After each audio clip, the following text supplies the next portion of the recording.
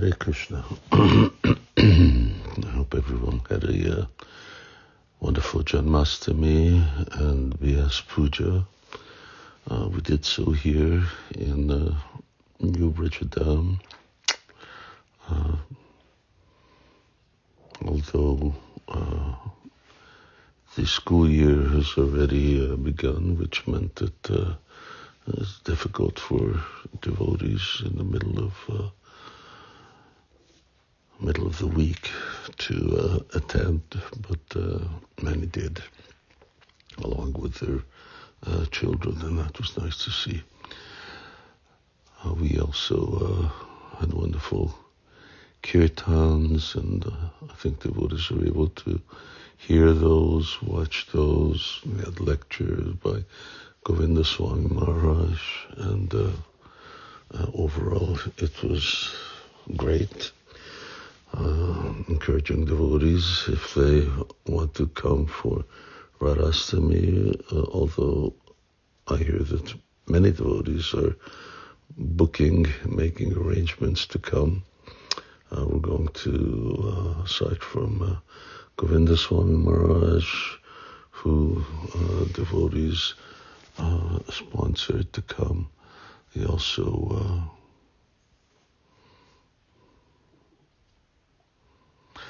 having, Satyasuta Prabhu also coming, so we're going to have even greater festival, and we're planning to have a 2-day festival. One day, which will be a bhajan festival, and which we just really chant Hare Krishna on the and then I'm just looking here. Where is it? Yes, Saturday we'll have festival Rādhāṣṭamī, and Sunday we'll continue on with bhajans and initiation and the second feast and like that. So, and of course, Friday will already be starting, so it sounds like and it will be a very dynamic weekend. Usually we get more attendance from devotees outside of Hungary on Rādhāṣṭamī. Everyone wants to celebrate the Rādhāṣṭamī in their own temple, and that's natural, but somehow, Janmāṣṭamī in their own temple, that's natural. It seems like they're more liberal, more ready to move on Rādhāṣṭamī. So looking forward to seeing everybody then. Saturday 23rd, Sunday 24th, Nam Sankirtan Day, Friday 22nd, warm up to the 23rd and 24th. So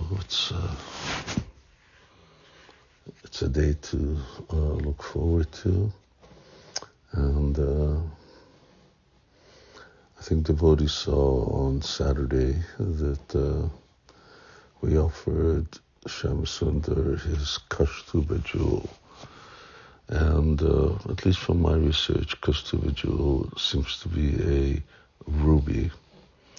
Now, many years back, Govinda Maharaj gave me this huge big ruby, and I just put it away. I mean big, meaning it's the size of a child's, the palm of a child's hand.